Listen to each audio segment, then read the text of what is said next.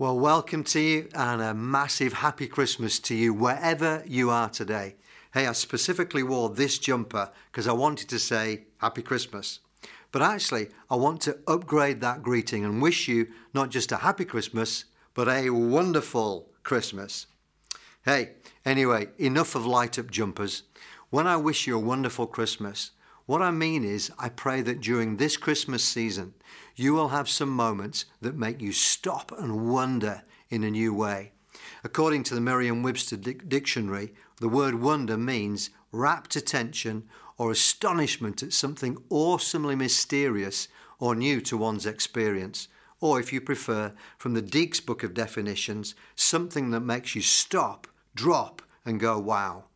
Now, I realise that for many of us, this season is looking anything other than wonderful and could well be for many of us one of the most challenging we've ever had. But the wonder I want to share with us today is not to do with the state of our circumstances, but something that's deeper, that's available to all of us.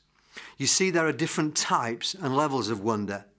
There's the rather negative sense of wonder, which I wish you very little of. You know, I remember as a child, maybe kids you know this, that deep anxiety in the depth of your tummy as I wondered what present my Auntie X had got for me this year. Please God, not another green plastic plate or another duster for which I have to write a thank you letter. I kid you not. But then there's the more positive sense of wonder that often comes as we engage with Christmas celebrations.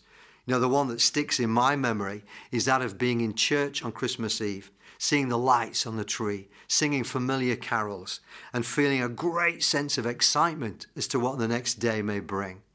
But you know, above and beyond all of that, there is a deeper sense of wonder that comes from us grasping what this season is really all about. It's far more than reindeer and fat robins. Today, what I want to encourage you to ask God to help you experience is a fresh sense of wonder of what really happened 2,000 years ago.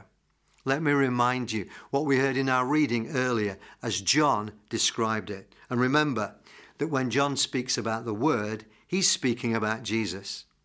The Word became a human being and, full of grace and truth, lived among us. You see, the core truth of what we believe Christmas is really all about is that at that first Christmas, God became a man. When Mary and Joseph held that tiny baby Jesus in their arms, he was a baby, like you were once. But at the same time, he was fully God.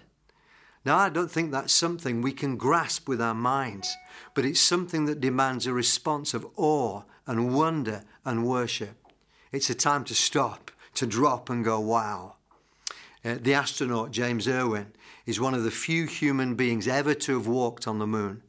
And yet when he did so, as he looked back at the earth, he experienced a profound sense of awe and wonder himself. And that caused him to pray for the first time in his life. And as he did so, this thought came to his mind. God walking on the earth is more important than man walking on the moon. So what does that mean for you and me this Christmas? How can that bring us into a more wonderful Christmas? Well, let's look at these two amazing truths briefly. So first of all, Jesus was and is fully human. Michael Lloyd, in his book Cafe Theology, he writes this. He says, when we say that the Word became flesh, we don't mean he took on human sinews alone. We don't mean that Jesus was some sort of hybrid comprising a human body and a divine mind. No. He had everything that pertains to humanity and everything that pertains to divinity. He was and is fully divine and fully human. What a thought! Jesus was and is fully human, like you and me. You know, imagine if we'd been able to look down a microscope at the makeup of Jesus' body. What would we have seen? You know, right down at the deepest level, the cellular level, the basic structures of life. It would have looked something a bit like this. And you know, it's pretty much the same as yours. It's amazing, isn't it? That's the degree to which Jesus shares your humanity and mine. He had a physical body like yours, same cell structure, a body that enjoyed food and drink, a body that got tired, it needed sleep to be replenished. but he also shared our experiences. He knows what it is to grow up, to learn new things. He went through puberty. He had a job. He had emotions, the highs and the lows. He experienced success and failure. In fact, Jesus was so human that those who had known him the closest and had seen him grow up, when he started teaching publicly, they said this: "He's just the carpenter's son. And we know Mary, his mother, and his brothers, James, Joseph, Simon, and Judas."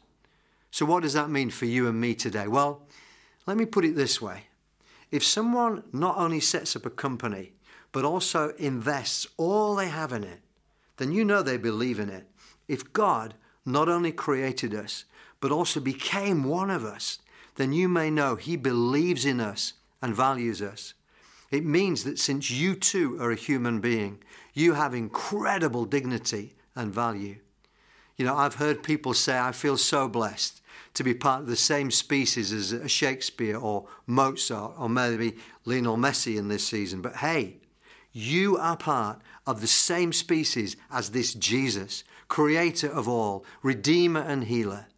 This Christmas, pause and thank him. You are not a mistake.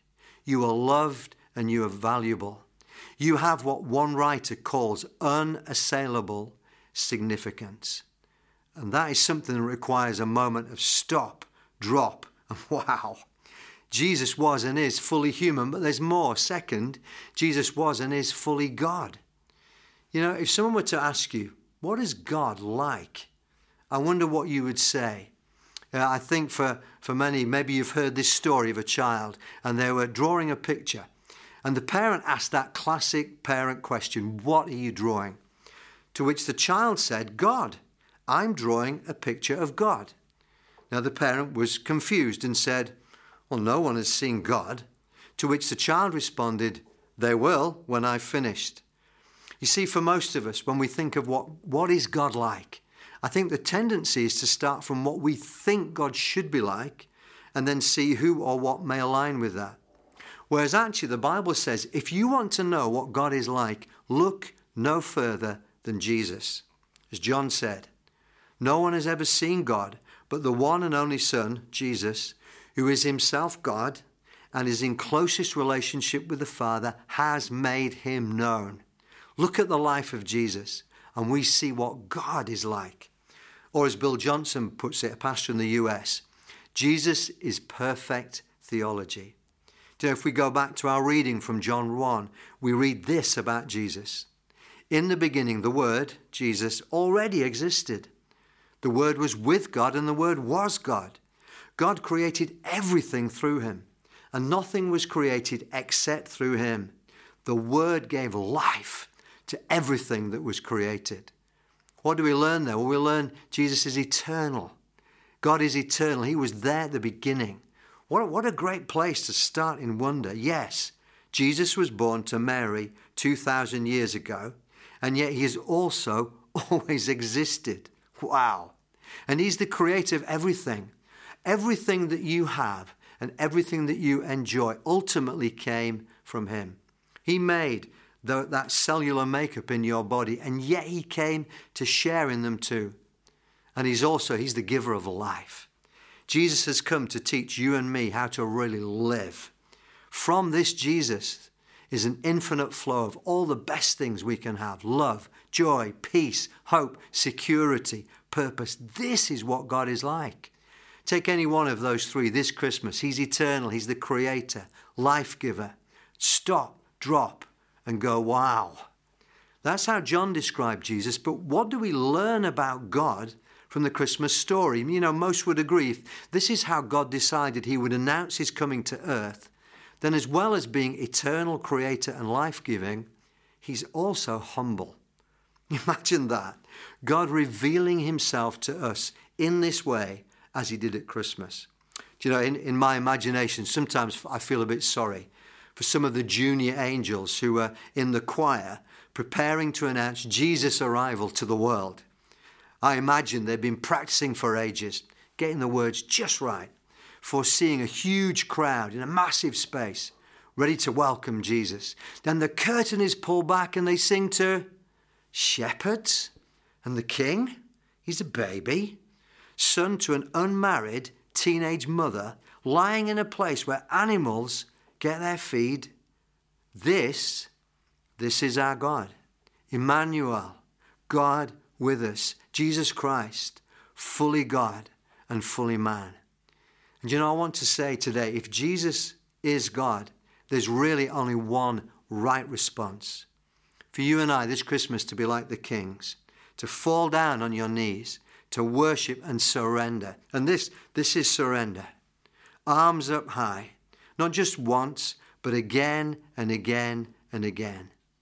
So actually, maybe right now, as I bring this message to a close in prayer, wherever you are, why not lift your hands with me as a sign either of first-time surrender or fresh surrender, of the wonder of Jesus and a desire to honor him and invite him afresh into your life. Let me pray.